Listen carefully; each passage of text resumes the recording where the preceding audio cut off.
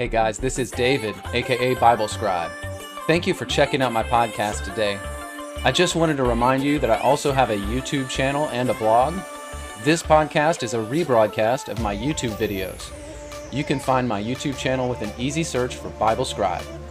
My blog is www.bible-scribe.com, and there you can find notes from my broadcasts and contact me directly using the contact form on that site.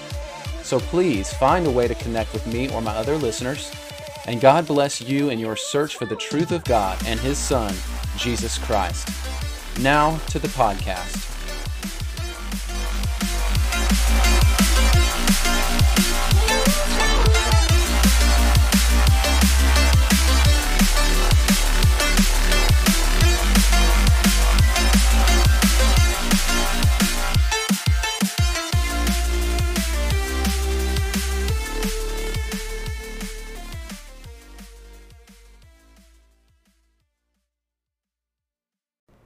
Hey guys, it is Bible Scribe back again. Thank you for joining me.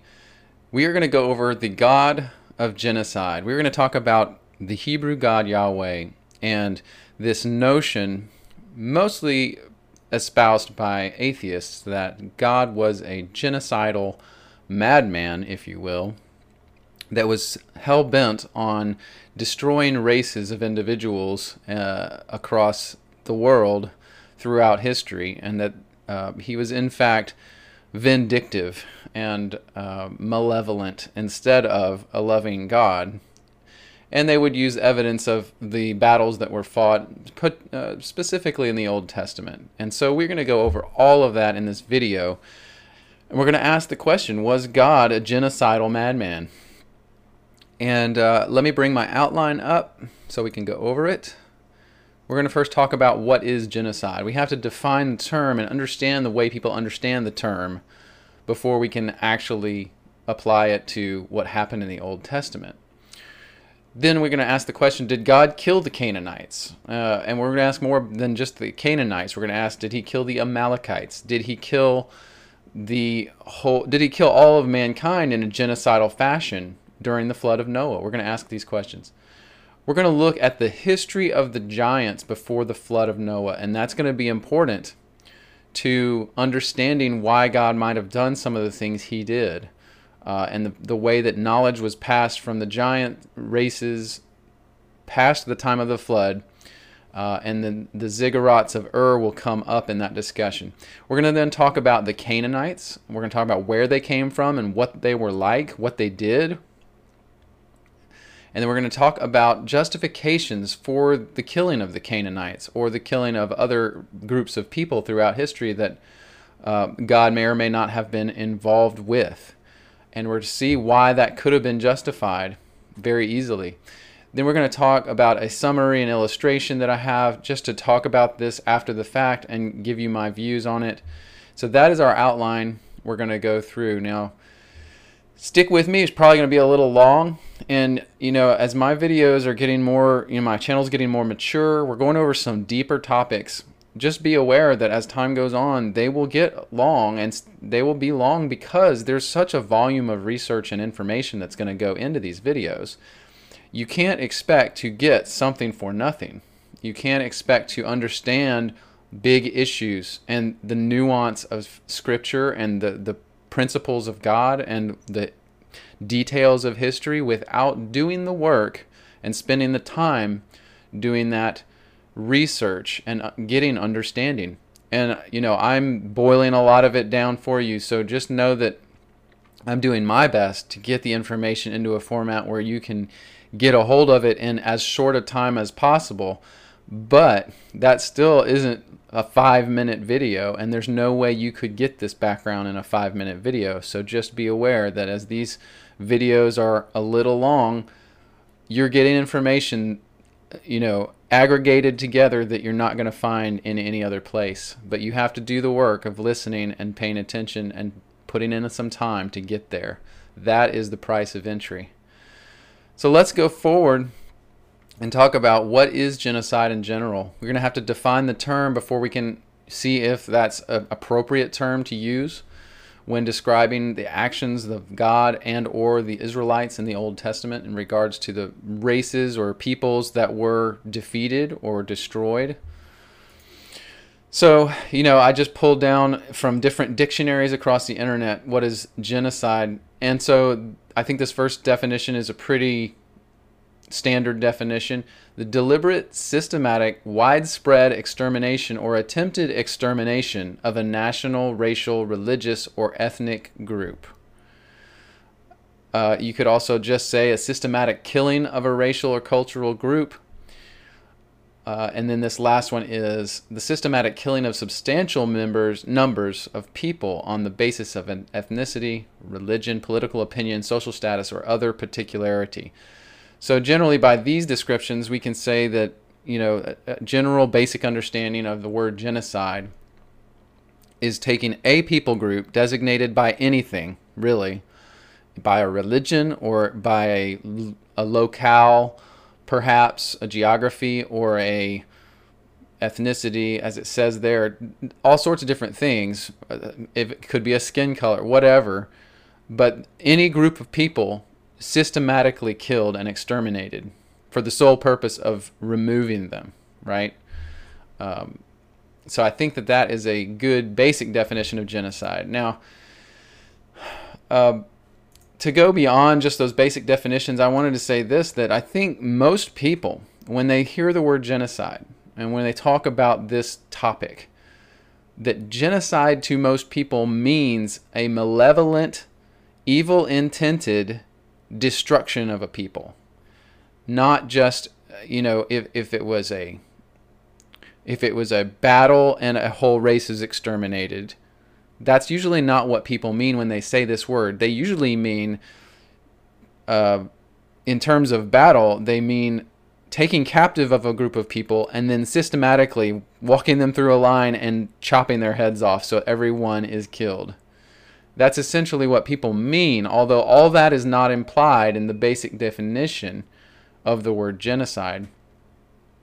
But just know that when we come to this topic and you bring your baggage to the topic and looking at the Bible, that when we apply the word genocide to anything in the Bible, that along with that comes people's perception of a malevolence, of a hatred, of a emotional, psychosis, perhaps. And so all that comes along with the term, although that's not part of the definition. So if, for instance, someone accidentally dropped a bomb and exterminated a race of people without malevolent intention, genocide still would apply to that event because a race was extinguished. Do you understand where I'm coming from there? Just so you know that that's the case. We bring a lot of baggage to words in our current modern culture. So the reason that people usually say God committed genocide is because in the Old Testament, God, for one, instructed Joshua to take the Israelites into Canaan and do battle against, and in some cases, slaughter the inhabitants of the land of Canaan. And so, people look at that, and generally speaking, people don't have much background in the Bible when they look at that, and they look at just that statement and they say, well, yeah, that's genocide. That's horrible. Shouldn't kill anybody. Well, we're going to look at the reality of this thing in the Bible. It's going to look a little different than that. But again, if you have a surface level glance at it and don't spend any time understanding, then you come away with a kindergarten understanding of what happened. And so that's what most people, I think, have. Then atheist and scholar Richard Dawkins, and this is what I think he started most of this conversation in our modern time. With his book, The God Delusion, he writes this: the God of the Old Testament is a petty, unjust, unforgiving control freak, a vindictive, bloodthirsty ethnic cleanser, a misogynistic, homophobic, racist, infanticidal, genocidal, filicidal, pestilential, megalomaniacal, sadomasochistic, capriciously malevolent bully. If you've ever watched any footage of Richard Dawkins speaking, he's pretty emotional, and We're going to look, though, at the end of this, and part of my summary, we're going to look at these statements, and after we understand what happened in the Old Testament, we're going to see if each of those things is actually true and could be said about God. Because I think most people have heard this kind of thing, and with no understanding, just believe it. And that's faith, isn't it? So, the question, did God commit genocide? Now we're going to get into some of the realities of what happened in the Old Testament. So there was the flood, and I think most people don't think of the flood when they think of the quote-unquote genocide in the Bible. They think more of the armies of the Israelites under Joshua going through Canaan and removing the people of Canaan, the Canaanites, and doing battle with them, and in some cases killing them. But the flood also could and should be considered a wiping out of not only one race, but whoever was on the earth. The flood of Noah killed everyone except for one family, Noah's family, his sons and their wives. And so I think we're gonna also look at that in our study here. But then the taking of the promised land, like I said, is the one that most people think of when they try to pin genocide on Yahweh God, is when God commanded Joshua and the Israelites to wage war on the Canaanites and remove them from the promised land of Canaan, because God had promised that to Abraham and his seed and his descendants and Jacob and all of the Israelites. So those are the two things we're going to be focused on mostly. Now, a little history on the flood so we understand that. And this is in Genesis chapter 6 is where the flood narrative starts. It came to pass when men began to multiply on the face of the earth and daughters were born to them, that the sons of God saw the daughters of men, that they were fair, and took them wives, all of which they choose. Now, just so you are aware, if you don't know, the sons of God are angels. This is a term used in all old ancient texts for angels, even throughout the Bible. Although many people don't understand that, they don't recognize it, because it's not a phrase that in our language, in our modern culture, means much, other than when we hear Son of God, we think Jesus. But sons of God, throughout the Old Testament in Hebrew, meant angels. So they came and took the daughters of men and intercoursed with them, and they had fallen progeny. And those were called the Nephilim. The Lord said, "My spirit will not always strive with man," when he saw this. "For he is also flesh, yet his days shall be 120 years. Now this 120 years is God saying to Moses that in 120 years from this time point will be the flood. It doesn't mean anything other than that. And there's other texts that I've found that show this very clearly, whereas we take it in the English out of the Bible, we think it means that man's not going to live to be older than 120 years. No, this was God saying to Moses at this time, in 120 years, I'm going to cut off mankind. That mankind on earth was only going to live that long, and then the flood. In verse 4, it says, "There were giants in the earth in those days, and also after that, when the sons of God came into the daughters of men, and they bare children to them, and they became mighty men, which were of old, men of renown." And this is the giants, are the Nephilim, and this is the start of that line of beings. And this is in many other texts as well as the Bible, including Sumerian, Akkadian, all those other ancient texts.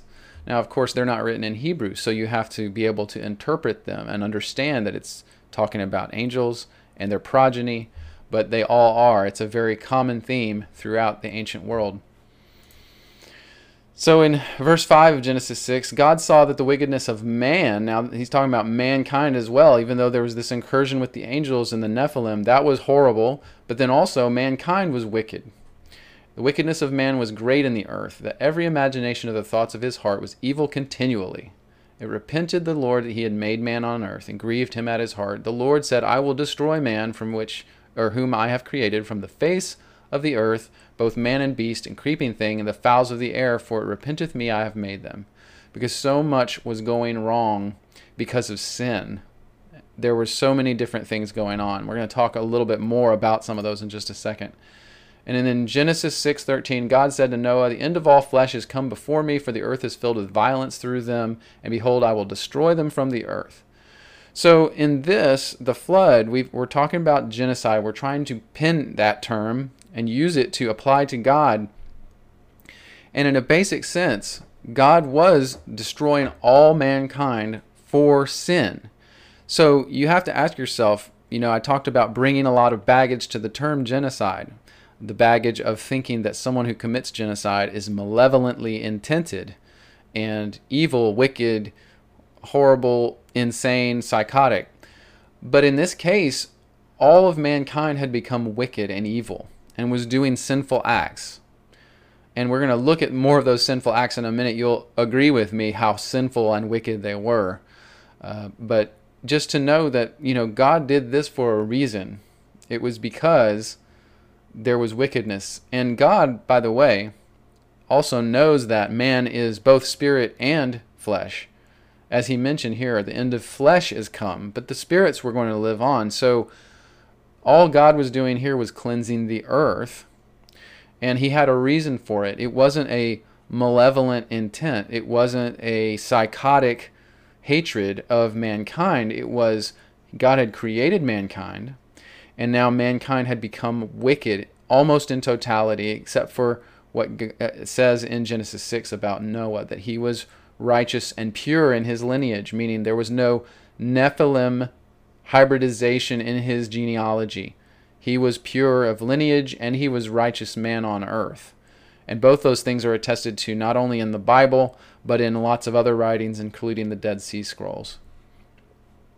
So let's talk a little bit, because this is pertinent to our understanding of what happened even after the flood. We need to know the history of these giants, this Nephilim race. What happened after, what was their history, and why did they become about, and what happened with them? Because it will feed into our understanding of the Canaanites and what was going on after the flood as well.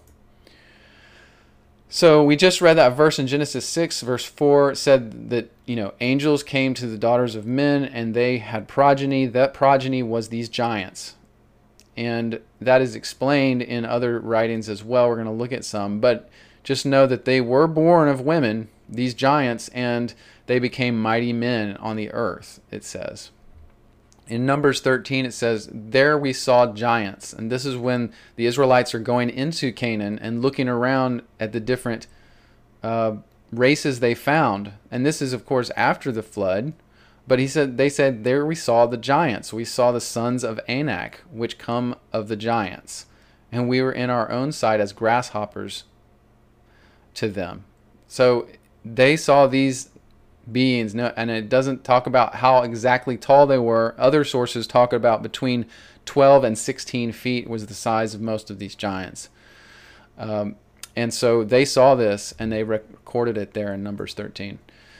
In Deuteronomy 2:11, talks about the giants, the Anakims, and the Moabites. That the Moabites called them the Emims, but that these were giants. In Deuteronomy 2:20, it says there was also a account of the land of giants. Giants dwelt there in old time, and the Ammonites called them Zamzumims. Deuteronomy 3, verse 11, "Only Og, king of Bashan, remained at that time of the remnant of the giants, and his bed was a bed of iron, and it's 9 cubits in length." A cubit is about 1.5 feet. So if you multiply 9 times 1.5, that's the feet. It was around 13, 14 feet long, his bed. Deuteronomy 3:13 says that all the region of Argob with all Bashan was called the land of the giants. So this is well attested to even in our scriptures. We're also going to see it in other writings in just a second. In Joshua 12:4, he talks about Og, the king of Bashan, again being the remnant of the giants. So it's repeated. So we know this is the fact they understood, and the way they understood things. In Joshua 13:12, talks again about Og of Bashan, who reigned in Ashtaroth, and he was the remnant of the giants. Joshua 15:18 talks about the valley of the giants, the valley of Hinnom, and I mentioned that in my video on the battle of Gog and Magog, which you may want to check out at some point. Joshua 17:15 talks about the land of the Perizzites, which was also of the giants. Joshua 18:16 talks again about the valley of Hinnom, the valley of the giants. And it keeps repeating these things so we know it's not like a mistake. We know it's not a textual error. This was repeated again and again, talked about all through the Old Testament. And remember, most of these we're getting, Joshua, Deuteronomy, Numbers, now in 2 Samuel. These are all after the flood, all right? 2 Samuel 21:16 talks about a guy named Ishbibenob, which was the son of the giant, the weight of whose spear weighed 300 shekels of brass in weight. 2 Samuel 21:18, Sibbecai, the Hushathite, slew Saph, which was the son of the giant. 2 Samuel 21:20, a man of great stature, it talks about, that had on every hand and foot 6 fingers, 6 toes, and he was born to the giants. 2 Samuel 21:22 talks about there were 4 born to the giant in Gath and fell by the hand of David. It's talking about Goliath, I believe, and his brothers. These were all giants. Just as the narrative of David and Goliath is told, and has always been told, these were actual giants. They weren't just tall men. They were from these races that descended or were born of the mating of angels and humans. And if you want to say that, oh, angels and humans can't mate, well, you don't know that, for one, but number 2, all the ancient texts said they did. All of them. So good luck making that argument. 1 Chronicles 24 says Sibbecai, the Hushathite. Again, this is a repeat of what was in Joshua, but you see it's said again. So we know how authoritative this information is. 1 Chronicles 26, man of great stature, fingers and toes 4 and 20, the same thing we just read in Joshua, and again the same thing in 28, that they were born to the giant in Gath. This is Goliath and his family. So just so you know, this history of the giants and what happened is in all these books and more. I tried to just put as many as I could on the screen. This is most of what I have found, but I did know there were a few I didn't even put on here that I already found because there's just not enough room. I just wanted you to see how broad this is. It's in the book of Ezekiel in the Bible. It's in the book of Jude. It's in the extra biblical texts, the book of Enoch, the second Enoch, the book of Jubilees, Testament of Reuben, the book of Jasher. Josephus' writings record that this was the history of the Jews, that they all agreed upon. There were giants. Philo writes about it, a historian in the 1st century. Dead Sea Scrolls write about the giants. The book of Noah. Justin Martyr, now the early church fathers, they all talked about this too. Justin Martyr talks about them. Irenaeus, Clement of Rome, Tertullian, St. Ambrose, Lactantius, Commodianus, Origen, Clement of Alexandria. All of those church fathers, and these were the earliest ones, talk about the giants in history and the legitimacy of the giant narrative. Then you have other Jewish writings, both the Talmud and the Zohar, both write extensively about the giants. And then there's the pseudepigraphal book of Baruch and the Ethiopian book of Kebra Nagast, all talk about the giants. And they give, all of them give more information. So if you want to know about giants, you know, it's a lot, but you can look in these sources. You can find out little tidbits about them here and there, different things about what was going on. So just so because I boiled all that down, because I've read all those, and I know all those narratives, but this is the main points of what happened with the giants, what they were and what they did. First, the giants were born to women who conceived with fallen angels, and this is what all of the sources record. They were called the Nephilim, the fallen ones. They were never meant to exist. God didn't make these beings intentionally to exist. They were this product of an unholy union. They were murderous and they were cannibals, according to the ancient texts. They ate animals to the point of depleting them on earth so much that then they turned on humanity and started cannibalizing humans. They also mated with animals. They did all sorts of horrible sexual acts with different animals and things. They were debauchery. It was just complete lack of moral and ethical anything. So they mated with animals and created all sorts of different hybrid type beings. And some of those are chronicled in those ancient texts.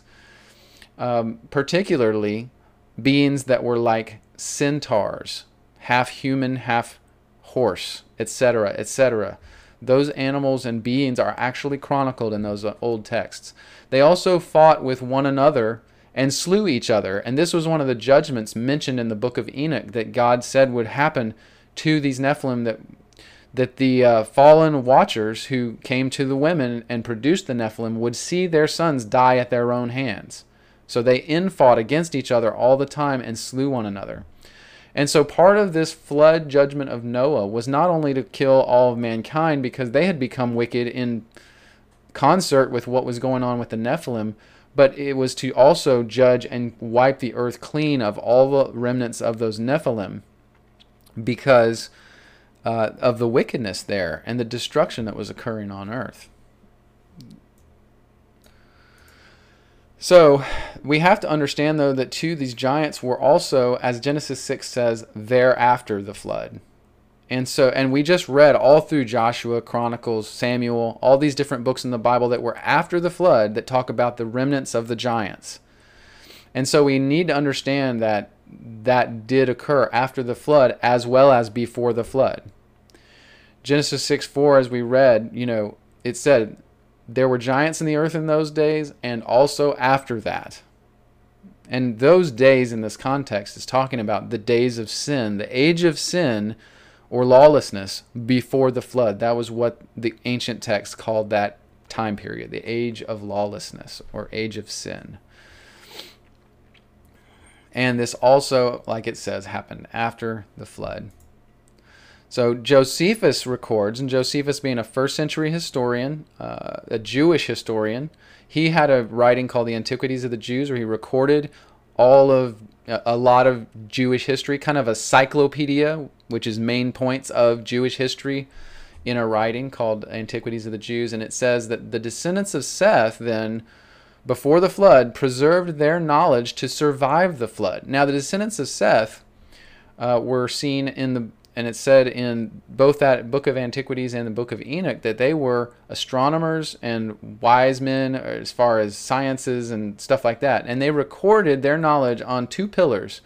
One was of brick and one was of stone. And they did that because they knew that as far as prophecy was concerned in their day, there were going to be two destructions of the earth, one by fire and one by flood. And of course, we know the one by flood came. The one by fire has not come yet. So they built these two pillars, one of stone and one of brick. The brick to withstand the fire judgment, and then the stone one to withstand the water judgment. And so in either case of whichever one happened first, one would be left standing to preserve their knowledge. And a lot of people actually believe that this is none other than the Great Pyramid, the one that's still standing. And that on that or in that was recorded their ancient knowledge. And who knows where, if we can find that still, or if someone has taken it and hidden it, deep in the bowels of the who knows what. So we don't know that for sure, but just know that there was an attempt by them to preserve the knowledge that humanity had gained at the time before the flood in all that wickedness. And so I said here that it is likely that included the knowledge of the mating of humans with angels, and that was known through this knowledge that was kept in these pillars, as well as through one or more of Noah's sons. And that might have likely been Ham, which became the wicked son of Noah, and from Ham's line of descendants came the Canaanites.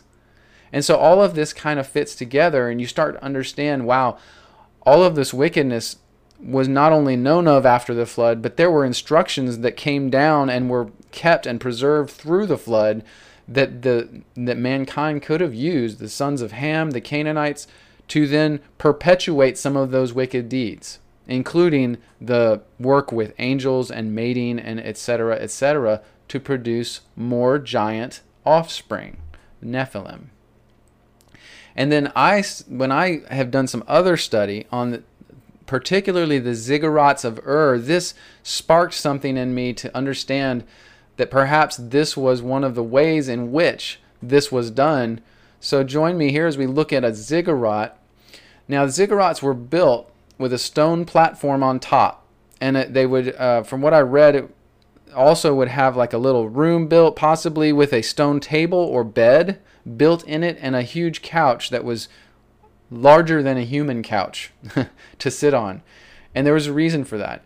It says it's likely that this stone platform was actually a ritual bed where a virgin priestess would copulate with the angel deity of the city. So each city in ancient Ur, after the flood, in the time of Abraham, would have a ziggurat built as their temple of worship. They would build it to the height they believed where the heavens started, and that was a certain height above the ground, about 60 feet or so. So that was the height at which they would make sure they got these ziggurats at least that high. And then on top they would build this ritual space where one virgin priestess would go and live her life out up there, where this ritual stone bed was built that was huge. It was bigger than for a human, and a huge couch that was bigger for a human. And so there was this, their idea, their thought was they were bringing down and summoning the angel deity of their land to come and copulate with a perfect virgin, to then create more Nephilim offspring for rulership and leadership in their land, to make their land the greatest. And there were all these ancient cities and wars between them at the time, and you can read about that in the scriptures and in other texts. But this is what the ziggurats were built for. There was an effort to bring forth an angelic conception to produce giant offspring and preserve the line of the kings of that city. And these were all built after the flood because they got that knowledge that came down through the flood, probably through Ham, who then was the wicked son. And we're going to see more about that in a second. But then his descendants go throughout the land and they build these things and they start summoning and creating these cities based on these men of renown, these Nephilim, who they are now reproducing after the flood. Now I found this too in Herodotus, so you know that I'm not just blowing smoke, but this is from Herodotus, a Greek historian. He's called by some the father of history because he was one of the first historians we have a large compendium of. From his book 1, Clio, he talks about these ziggurats. And it says, Assyria possesses a vast number of great cities, whereof the most renowned and strongest at this time was Babylon, whither, after the fall of Nineveh, the seat of government had been removed. In the middle of the precinct there was a tower of solid masonry, the ascent to the top on the outside with a path that winds around the towers. On the topmost tower there's a spacious temple built. Inside that stands a couch of unusual size, richly adorned with a golden table by its side. There is no statue of any kind set up in this place. That's because it's the angel deity's home. Nor is the chamber occupied of nights by anyone but a single native woman, who is chosen for himself by the deity out of all the women of the land. So apparently they would parade all the women, the virgins of the land, up, and the deity himself, the angel deity of that nation, would choose one of the virgins somehow. That's not detailed, but they would choose that one virgin to stay and live there. And I believe that was to copulate. And we're going to see in a second that's true. They also declare, says Herodotus, but I, for my part, do not credit it. So Herodotus couldn't even believe this because this was thousands of years before Herodotus wrote this. But he said that the god comes down in person to this chamber and sleeps upon the couch. This is like the story told by the Egyptians of what takes place in their city of Thebes, where a woman always passes the night in the temple of the Theban Jupiter. So just as was done in ancient Egypt before the flood, they did the same types of things. They were intentionally summoning the angel deity down to copulate with the virgin priestess. And that is how they continued the plight, the lineage of the Nephilim and the giants after the flood.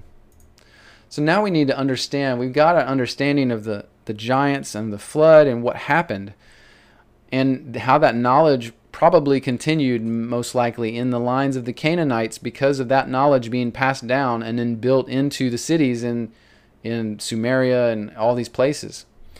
So we're going to talk now about the history of those Canaanites. Where did they come from and how did they get involved with all this? Well, Canaan himself, the name Canaan, which the Canaanites are descendant from, was the son of Ham, who was the son of Noah, one of the ones on the ark, Ham. and the Canaanites were obviously his descendants. In Genesis 9, it says the sons of Noah that went forth from the ark were Shem, Ham, and Japheth. Ham is the father of Canaan. 9:19 says, these are the three sons of Noah, and of them was the whole earth overspread. So Noah's sons spread out over the whole earth after the flood, with their lineage, their progeny. Now the book of Jasher says this about Ham and Canaan, and this is just to give you background on, we say Ham was evil and wicked, but these are the reasons. So the book of Jasher details this. It talks about the garments of skin, the clothing which God made for Adam and his wife when they went out of the garden were given to Cush, Noah's son, or Ham's son Cush, Ham's son Cush. And then, for after the death of Adam and his wife, these garments were given to Enoch, the son of Jared. When Enoch was taken to God, he gave them to Methuselah. And then at the death of Methuselah, Noah took them and brought them to the ark where they were with him until he went out of the ark. And in their going out, Ham stole the garments from Noah, his father, and took them and hid them from his brothers. So in this, you can start to see how Ham was just wicked. He wanted to steal. He wanted to take things that were not for him or were not given to him. And it started with these clothes that Adam and Eve got from God after they left the Garden of Eden. And this is talked about in the book of Adam and Eve. It talks about after they left the garden was when some actual clothes were made for them, knitted for them by God. And so those clothes were kept throughout the time period, and then Ham stole them from Noah once they had passed down to Noah. Now, another thing it says about Ham in the Kebra Nagast, which is the Ethiopian book that's like a counterpart to the Bible, not in place of, but they keep it holy. It says, again, after the flood, the devil, our enemy, did not cease from his hostility against the children of Noah, but stirred up Canaan, the son of Ham, and he became the violent tyrant, or usurper, who rent the kingdom from the children of Shem. So not only was Ham evil and wicked, he was a thief, he became violent, and he overtook the lands of Shem that were for Shem and his descendants. So you can see now that Ham was really in a bad state. He was a wicked, evil person. And of course that would pass down to his descendants. He would be building these cities all over the place with his descendants and ruling them with wickedness instead of good and righteousness. In Genesis chapter 9, we have this story about Ham, and this is the story where Ham sees, quote unquote, sees Noah naked, sees the nakedness of his father. And when he it says Noah planted a vineyard and he drank of the wine and became drunk, and he went into his tent naked. And Ham, who was the father of Canaan, he saw this nakedness of his father in the tent, and he told his brothers. And then Shem and Japheth took a garment and laid it on their shoulders, walked backwards, and covered Noah's nakedness up. And when Noah woke up and knew what his son had done to him, Ham. Now, this is the part that's hard to understand, because it seems like maybe something happened that the Bible just doesn't totally talk about. But Noah somehow knew what had happened, whatever that was, whether it was just Ham seeing him or doing something to him, or his wife perhaps. But he said, "Cursed be Canaan, a servant of servants shall he be to his brethren." And instead he blesses Shem. He blesses Shem and says Canaan will be his servant. So why, of course, would Canaan and Ham be upset with that and then wage war with their descendants against Shem? Because of this. Because Shem was blessed and Canaan was cursed. God shall enlarge Japheth, and he shall dwell in the tents of Shem, and Canaan shall be his servant too. So because of this curse, it stirred up wickedness and hatred in Ham and Canaan's hearts, and they went forward with that wickedness. They were already destitute, of devoid of righteousness and holiness, but they became very wicked and bitter in their hearts. And because of what happened here, which there's a lot of speculation I don't want to go too deep into, but we have this question of what does it mean that he saw Noah's nakedness? And number one, it was thought of as wrong to see the nakedness of your parents, or it was a it was not honorable, obviously, but it was seen as a very bad thing to do that. And so, that could be what it's talking about. But when you read some of the Talmud or the Mishnah, the writings of the rabbis, the way they thought about it was that there was possibility that he did something in there, something more than just seeing Noah's nakedness. They say that it could possibly have been homosexuality or rape or humiliation, that they are frequently mentioned as possibilities in the Talmud, and that one rabbinic teaching is that Ham or Canaan castrated his father, and that this was to stop the lineage so that they would then receive all of the blessings, the possessions, essentially all that, and that is why they say that he cursed Canaan, the son of Ham, instead of Ham himself, because he was like, you took my progeny from me, I'm going to take yours from you. They're cursed. And so there's also some rabbis that propose that Ham had sex with Noah's wife, and that Leviticus 20:11 echoes this possibility that says the man who lies with his father's wife has uncovered his father's nakedness. And so it's perhaps possible that this is what the scripture meant, that Ham went in and actually raped essentially his mother in Noah's tent, and that because Noah was out of it, he was drunk and in a stupor or whatever, and didn't know what was going on. But anyway, those are possibilities just to think about. That Ham was wicked anyway, but then this stuff, if this kind of thing happened, then you totally understand. And I put here on the screen the references where this stuff, I saw this echoed again and again, all this stuff. It's Rashi on Genesis, the Midrash Tanchuma, Noach, and then Sforno on Genesis, and the Sanhedrin 70a. They all have this documented, and there's actually more. I can give the links for all where I got all this. There's huge resources online of the Talmud, the Mishnah, and all these writings, so it was not too hard to search through and find this information. So going forward then with the history of the Canaanites, because we saw how wicked Ham and Canaan were, and that Canaan was cursed because of what happened with Noah's father. Genesis 15 says, he said, Lord God, whereby shall I know I shall inherit it? He says, in the fourth generation they shall come hither again, for the iniquity of the Amorites is not yet full. So the Amorites were part of the Canaanites. They were descendants of Canaan. And just know that it's talking about the Amorites having iniquity, wickedness, and that God was being patient in waiting for that iniquity to come to completion. They were given this essentially a chance, and God let them fulfill all their iniquity that they wanted to before he destroyed them, right? Or cast any judgment. In the same day, the Lord made a covenant with Abram, saying, unto thy seed I have given this land from Egypt, the great river of Egypt, to the river Euphrates, the Kenites, the Kenizzites, the Cadmonites, Hittites, Perizzites, Rephaims, Rephaim being a specific reference to giant races, the Amorites, the Canaanites, and the Girgashites and Jebusites. So this is the list. This is essentially, these are all Canaanites. They're all from the line of Canaan. And these are all the peoples that we're going to see God casting out of the promised land.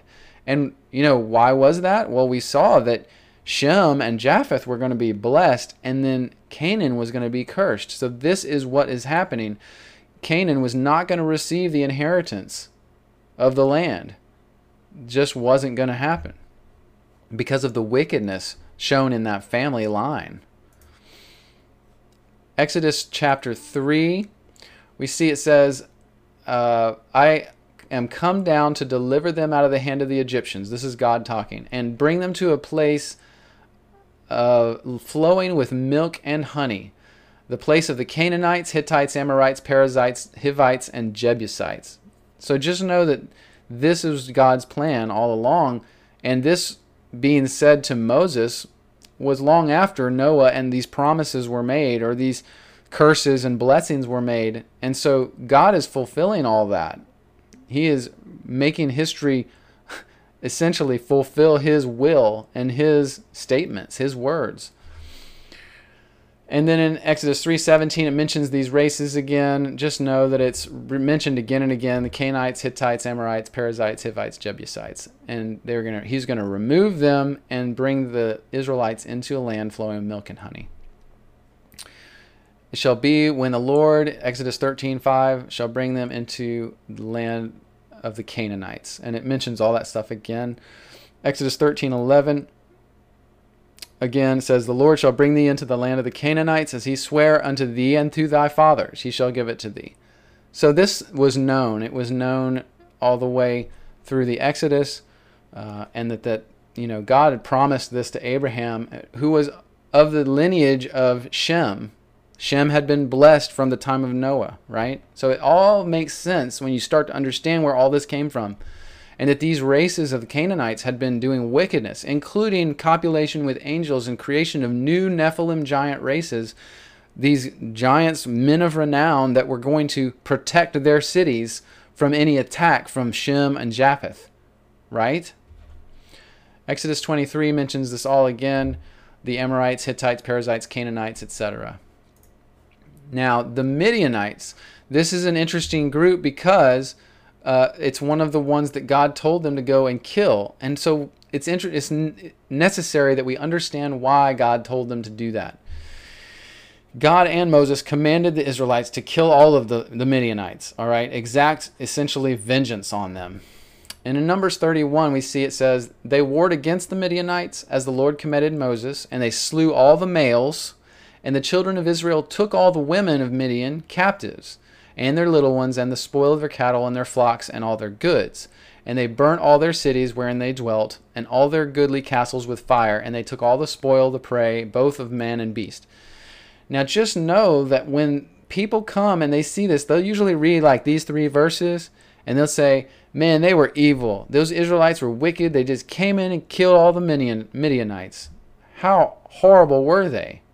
Well, there's more to this story. So the Midianites, just so you understand who they were, what they did. Regular behaviors among them included child sacrifice, cult prostitution, and bestiality. All sorts of sexual deviance that we talked about, that the Nephilim had done before the flood, that had been passed down through the knowledge, and Ham and the Canaanites were wicked, and this had been passed down through these generations to these peoples. The Moabites and the Midianites joined forces when the Israelites came into their land out of fear. And they hired Balaam, a prophet, to curse the Israelites. And in this all culminated in this thing called the Incident of Peor, where the Moabites and apparently some of the Midianites, the term Moabite seems to have been kind of like meant both together once they combined. But they used their most beautiful women, and these are their daughters and their wives, and they would dress up their beautiful women and post them outside their camp, outside their tents, to seduce the Israelites and then, have sex with them to avoid war.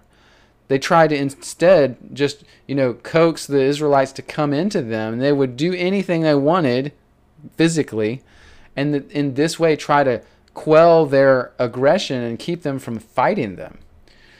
And because they felt inferior. They knew the Israelites were big and gaining strength and growing, and they felt like they did not have the force necessary to defeat the Israelites in a battle, which they felt was coming.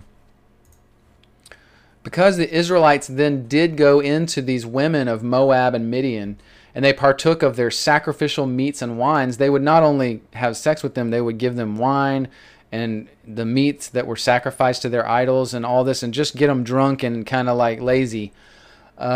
That God got angered then with Israel, and he sent a pestilence because of this. So Israelites who engaged in this stuff were then getting a disease, if you will. And that's how it's talked about. It's talked about as a pestilence or a plague upon the Israelites. And it talks about the thousands of the Israelites that were affected by this plague in the scriptures. Apparently this sickness was spread through or because of this sexual interaction. And because we get hints about this as we read these texts, God then tells the Israelites to avenge themselves on the Midianites and to wage war against them because of all this wickedness that's going on. Avenge them. there were 5 Midianite kings, and almost all of the Midianite people were killed except for the virgin maidens. And this was said that they were not supposed to kill the virgin maidens. Moses was telling the people this: you don't have to kill the virgins because they haven't had sex with anyone. And why was this? Because this sin of fornication and the pestilence that came because of it, just, you can think of this as a sexually transmitted disease. This is what happened. Because of their sexual sin, they were given this pestilence, this disease. And so they had to kill all the others who had copulated because they had this pestilence.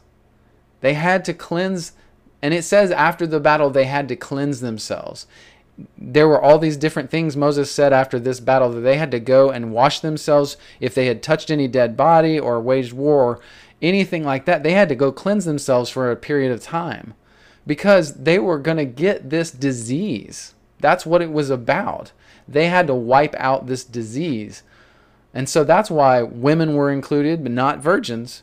And all the men and the cattle and everything else. It was because there was a pestilence across all of it.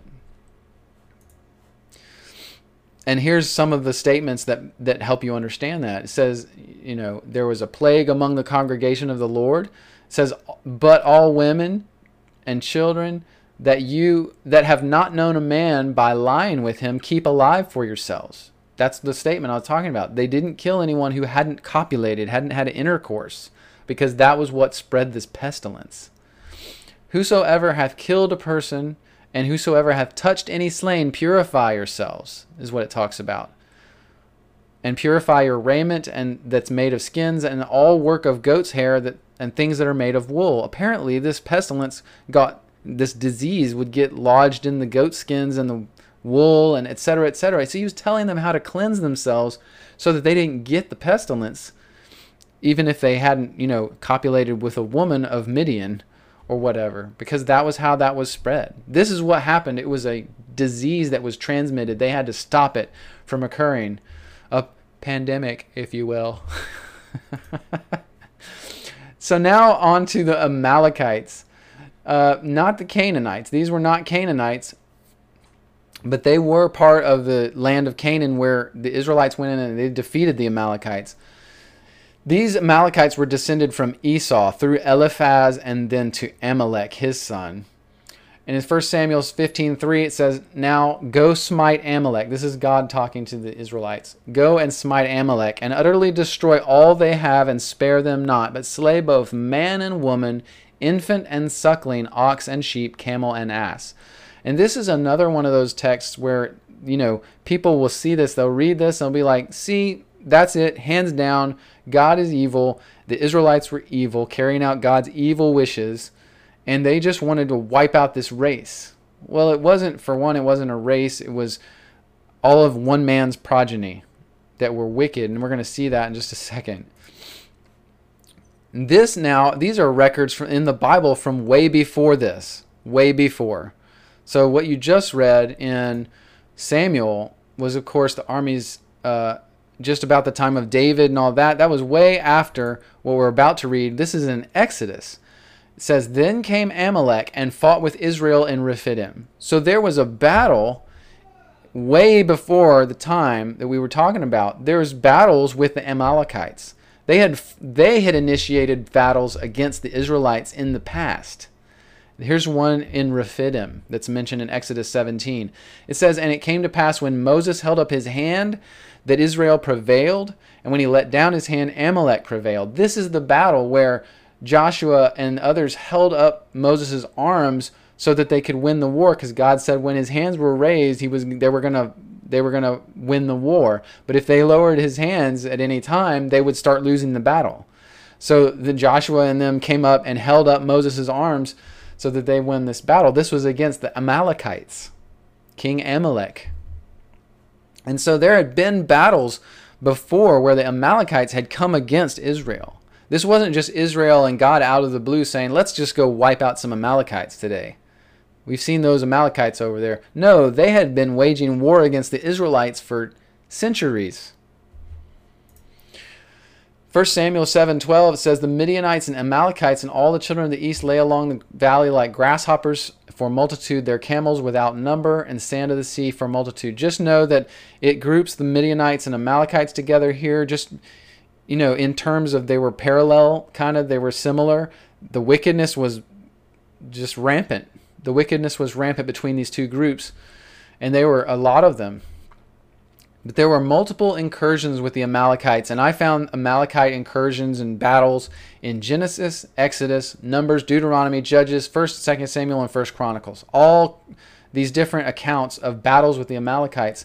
So this was not just like we're just going to go out and find a race to wipe out today. We're going to wipe out all those Amalekites. No, they had been fighting them for centuries, and God was like, it's enough. You are done. We're going to finish this because you have fought against my people again and again and again.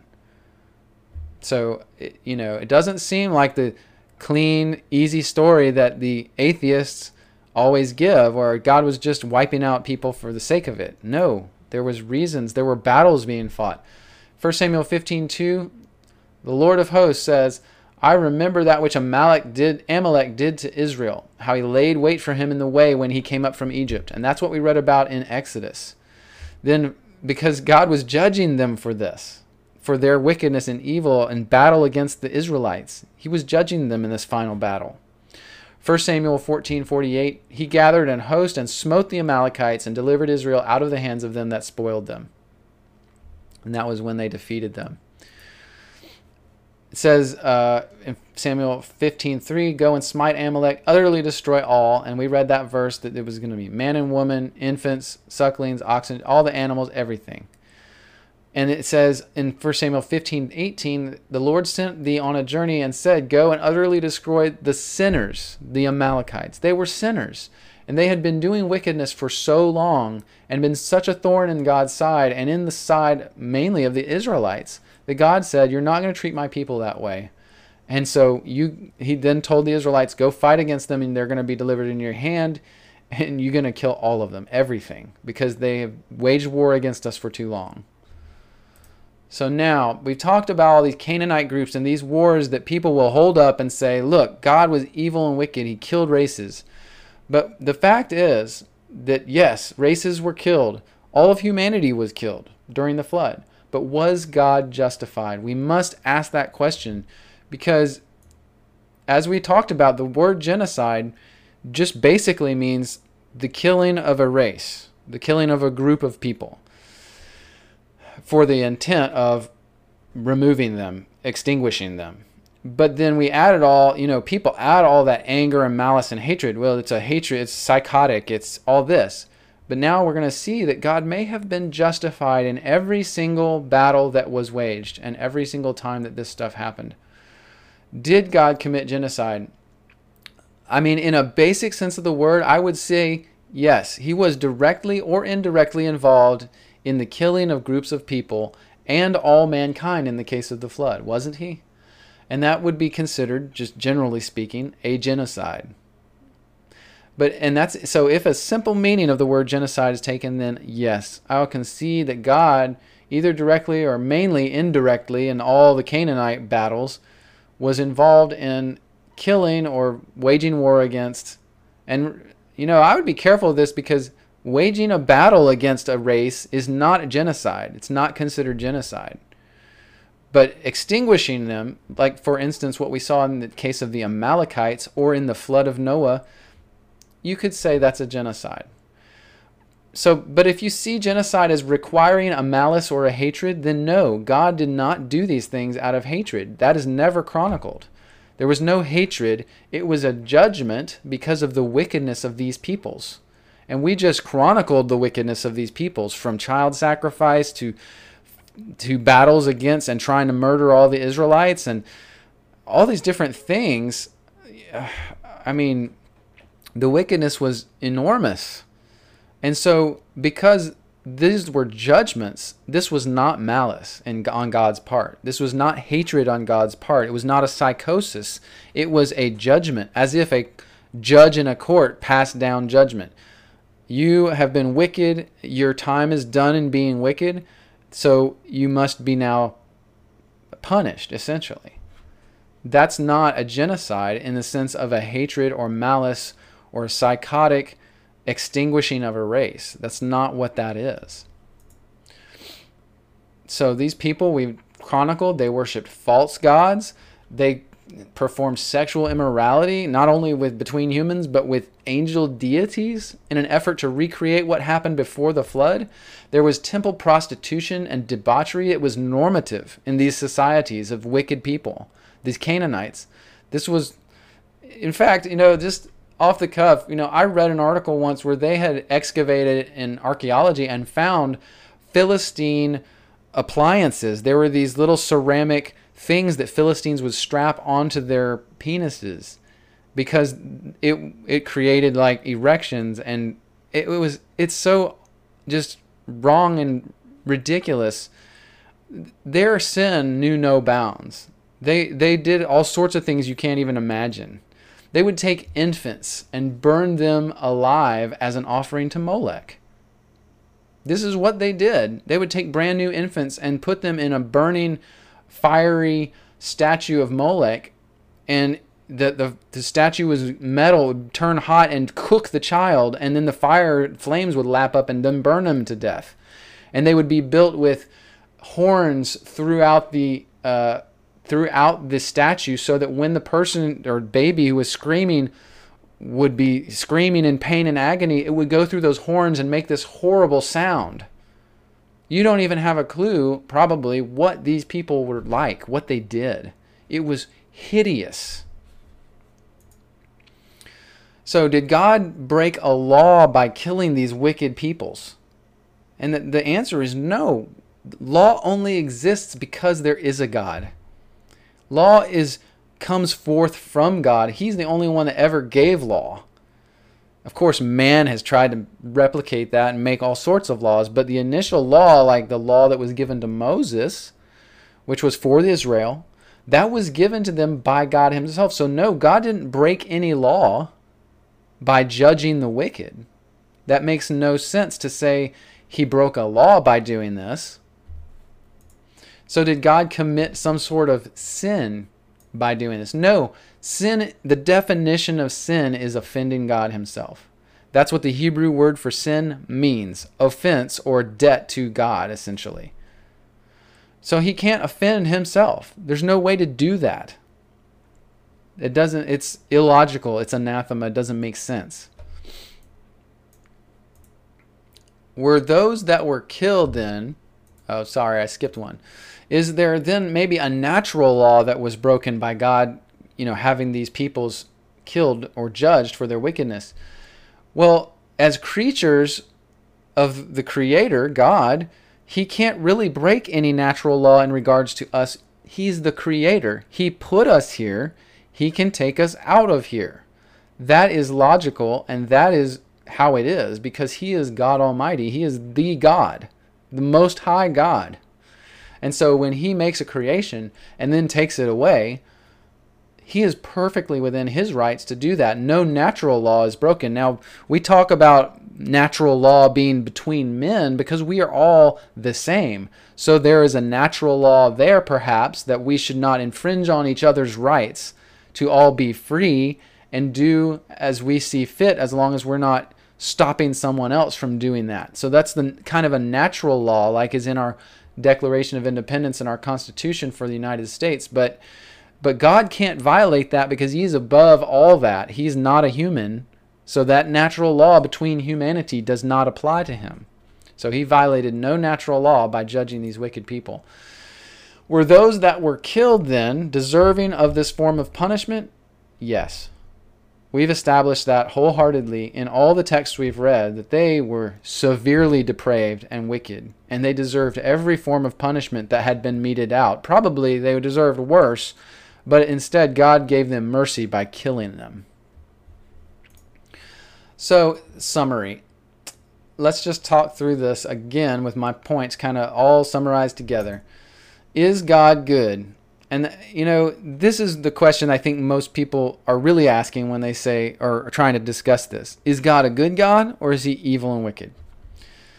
And that depends on what is your definition of good. Because He acts in complete harmony with his will. He is God. He is the source, the creator. And he never acts in defiance of his own will because he is perfect. Like, we as humans are fallible. We make mistakes. We do stupid things sometimes. We don't even know why we're doing them. But God isn't like that. His will and his actions are perfectly in alignment. And so he can't do anything bad per se because he only acts in accordance with his will, and that is good. Does that make sense to you? His judgments are just because he is the source and end of justice or morality.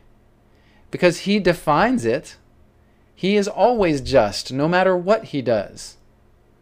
So my opinion is, even if, which is not the case, but even if he, out of hatred or malice, had wiped out races of people, and again, that's not what happened, but if it had, he would have been justified because he is the source of justice. He's God. You can't be unjustified in dealing with your creation in any way you see fit because it's your creation. Do you understand? It's a very logical argument. It's reasonable. But what's not reasonable is saying that, oh, God the Creator can't deal with his creations in any way he sees fit. He doesn't have a right to do that. Well, that right can't supersede him because he is the source of all rights. In reality, God shows us that he desires to love us and provide for us.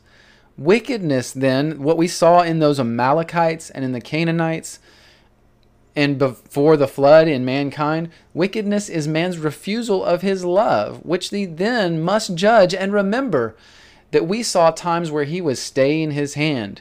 He was waiting and giving people a chance. Like in the city of Nineveh, he told Jonah, if there was 10 that were righteous, I would save this land, but they're not. And so God would stay his hand from judgment for a long time. And again, like that verse said, until the iniquity was complete and fulfilled in that nation. And he must judge wickedness in that way. Now, we had that statement by Richard Dawkins in the beginning, and I wanted to go back to it because this is what most people, I think, they've heard this or seen Richard Dawkins or other atheists say this kind of thing. That God's petty, unjust, unforgiving, all this stuff. And so I took each of these points, and each one, we can think about it now in context of everything we've read. And we can understand, was God vindictive? No. He might have allowed the Israelites to take revenge or avenge themselves, but it was injustice. So vindictive meaning revengeful, they weren't necessarily always taking revenge. It was more about God judging these peoples. And so their judgment had been passed, and God said, now, Israel, you go exact my judgment upon that people because they have been wicked for time after time. And it wasn't one incursion. It was multiple throughout history. These are wicked, wicked people who were killing people. Was God a bloodthirsty ethnic cleanser? Well, no. How many times did God actually ethnically cleanse? We only saw that he had the Israelites drive people out of the Holy Land, drive them out, or wage battle against them. It wasn't, they didn't line them up and then slice their heads off. Only a couple times did we see anything like that, like the Amalekites, but they had been waging war against God and his people for centuries. And then the Midianites, they had done wickedly evil things and seduced the Israelites and caused a pestilence in the Israelite nation. Was God misogynistic, which means a hater of women and girls, essentially a hater of females? And I think that Richard Dawkins just starts throwing terms in, but no, God doesn't hate women. If we had done a study on this during this video, we understand that God has created man and woman with specific roles and wants them to fulfill the roles for which they were created. That's it. And he loves that. When that works together, he loves that. Is God homophobic, meaning he has a fear or hatred or mistrust of lesbians and gay people? No. But wickedness is wickedness, and God defines wickedness, and that is one of the things that is wicked in the Bible. And so God must judge wickedness. He created man and woman to do certain things and be a certain way, and that is against the natural created order of that. So God does, that's wicked. That is offensive to God. It's wicked. Is God racist? Does he discriminate or prejudice based on race? No. No, we have not seen any evidence of this in the Bible. He has a chosen people, which was chosen for a reason. That doesn't mean anything other than for that time period, God chose the Israelite nation to display his glory on earth. That isn't racist. He chose them for a reason. He also allowed any Gentiles who wanted to be a part of that faith that the Israelites were supposed to have, their belief in him, that they could do that. And Rahab is an example of that. She was one of the Jericho Canaanites, and she helped Israel and said, your God is the God. And then she was allowed to be a part of Israel. For then on, her whole family came into Israel. So God is not racist. He didn't discriminate based on race. He did discriminate based on wickedness. If you were wicked, he was going to judge that. Infanticidal. Was God an infant killer? No. But were the Amalekites infant killers? Yes. They sacrificed their infants to idols and burned them alive. Was God genocidal, a race killer? No, not in the sense of hatred or malice. He only exacted judgment upon these groups of people. It wasn't genocide in the sense of forethought, like intended extinguishing of peoples. But they had been wicked for decades and centuries and eons. Is he filicidal? This is meaning a son killer. Did he kill his own son? No. Israel killed God's son. God sent Jesus to do all these things on earth, and Israel killed them. Men killed Jesus, not God. God didn't kill Jesus. That's ridiculous. Richard Dawkins just doesn't understand Scripture. Doesn't understand English language, I don't think. Is God pestilential? Does he cause pestilences? Well, when it's in the interest of his judgment upon nations or peoples, it's a judgment, and that's not wrong. Judgment for wickedness is not wrong. Is God megalomaniacal? Meaning, does he have delusional fantasies of wealth or power or omnipotence? No, it's not delusion. God is powerful and omnipotent. There's no delusion there. He's not megalomaniacal. God is that. He is the source. He's the most high God. He is the one from which everything else came. So no, he has no delusion or fantasy. Is God sadomasochistic? That means having pleasure from acts involving pain or humiliation, either from yourself or other people. No, that's ridiculous. That's ridiculous. God had a reason for everything he did. He explains himself very well. Richard Dawkins and atheists ignore those explanations. Was God a capriciously malevolent bully, according to Richard Dawkins, which means impulsively spiteful, like, oh, just at a whim, I'm going to just destroy those people? No, it was always meted out and measured, and it was postponed in many cases or delayed. God didn't want to have to judge people. He wanted them to change, but they didn't, so he had in the end to judge wickedness. And that's all the time I'm going to give to Richard Dawkins. All of these statements he makes, every single one, even though he can rattle them off in 5 seconds really fast, he's practiced it probably, they're all false. All those statements are false. Sorry about my phone there. And so it's just ridiculous that people will hold this up as some kind of evidence that God is evil or wicked. They didn't read the Bible. They didn't pay attention to the stories that are there for you. They're waiting for you to understand them. But if you don't read them, you'll never understand, and then you accept stupid people's comments like this. So I wanted to give you this illustration. It came to my mind when I was thinking about all this, and it goes back to what we've already talked about the reasonableness of thinking that God can't do what he wants with his creation. If you, as a 10-year-old kid, take all your Lego men and you go to the sandbox or whatever, and you set them up as you put together all these different Lego men, and you make like little groups of people, and these are fighting these people, and these are doing this, and this is that. Let's say that's your creation, and you're their God, essentially. You put them there. So when you, as a kid in the sandbox, smash half of them and tear them apart, throw them over to the side, like, oh, you're all dead. Is that wrong of you? No, you set up everything. You put them there. You put them together. So it is not wrong for you in your sandbox situation as a kid with your toys to smash half of them.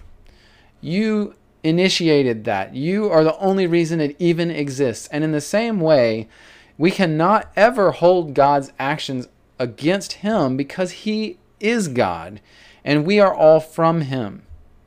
So when you, as a human, look up to God and say, you don't have the right to do something to me, you better look back at yourself. This is what the whole book of Job is about. He has every right to do anything he wants to you, to allow anything to happen to you, to extinguish your physical life in an instant if he wants. And by the way, he knows that you have a soul and a spirit that will return to him. But that also will be judged. And so it's just, God is perfectly capable and justified in any action towards us whatsoever because we are his creation. And the fact is, we just established in everything that we read that he is not, in fact, maniacal or evil or wanting for anything other than for our holiness and righteousness and our doing what is natural for us and what he created us to do. And because he's the creator, when we fulfill his purpose, he just showers us with love. I mean, it's so easy to understand if you just take time. That's the problem. Most people don't take any time to understand the scriptures and understand God.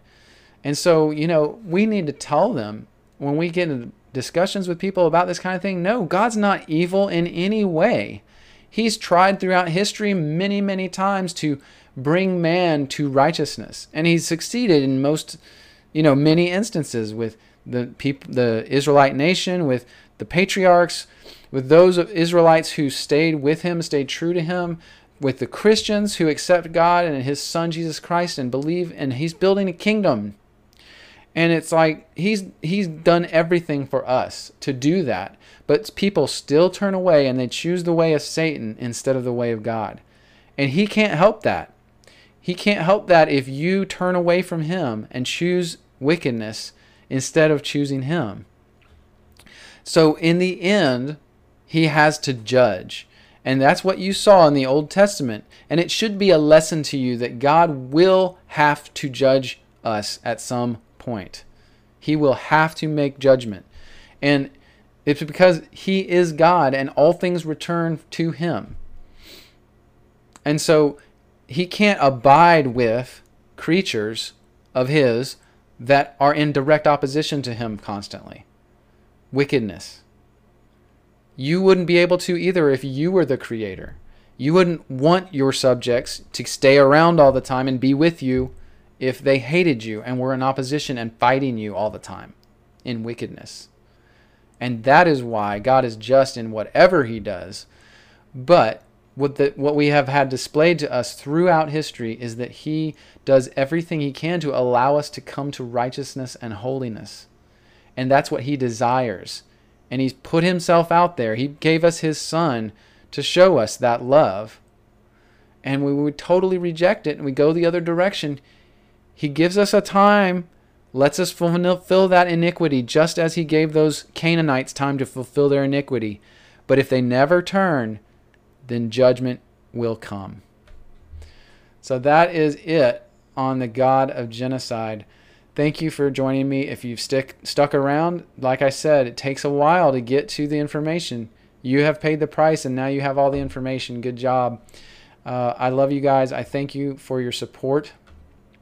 And if you can extend that support by continuing to like and subscribe my videos or get the alerts, and then share them with your friends. These points are not just for you. They're not just for me. They're for anyone we can share them with.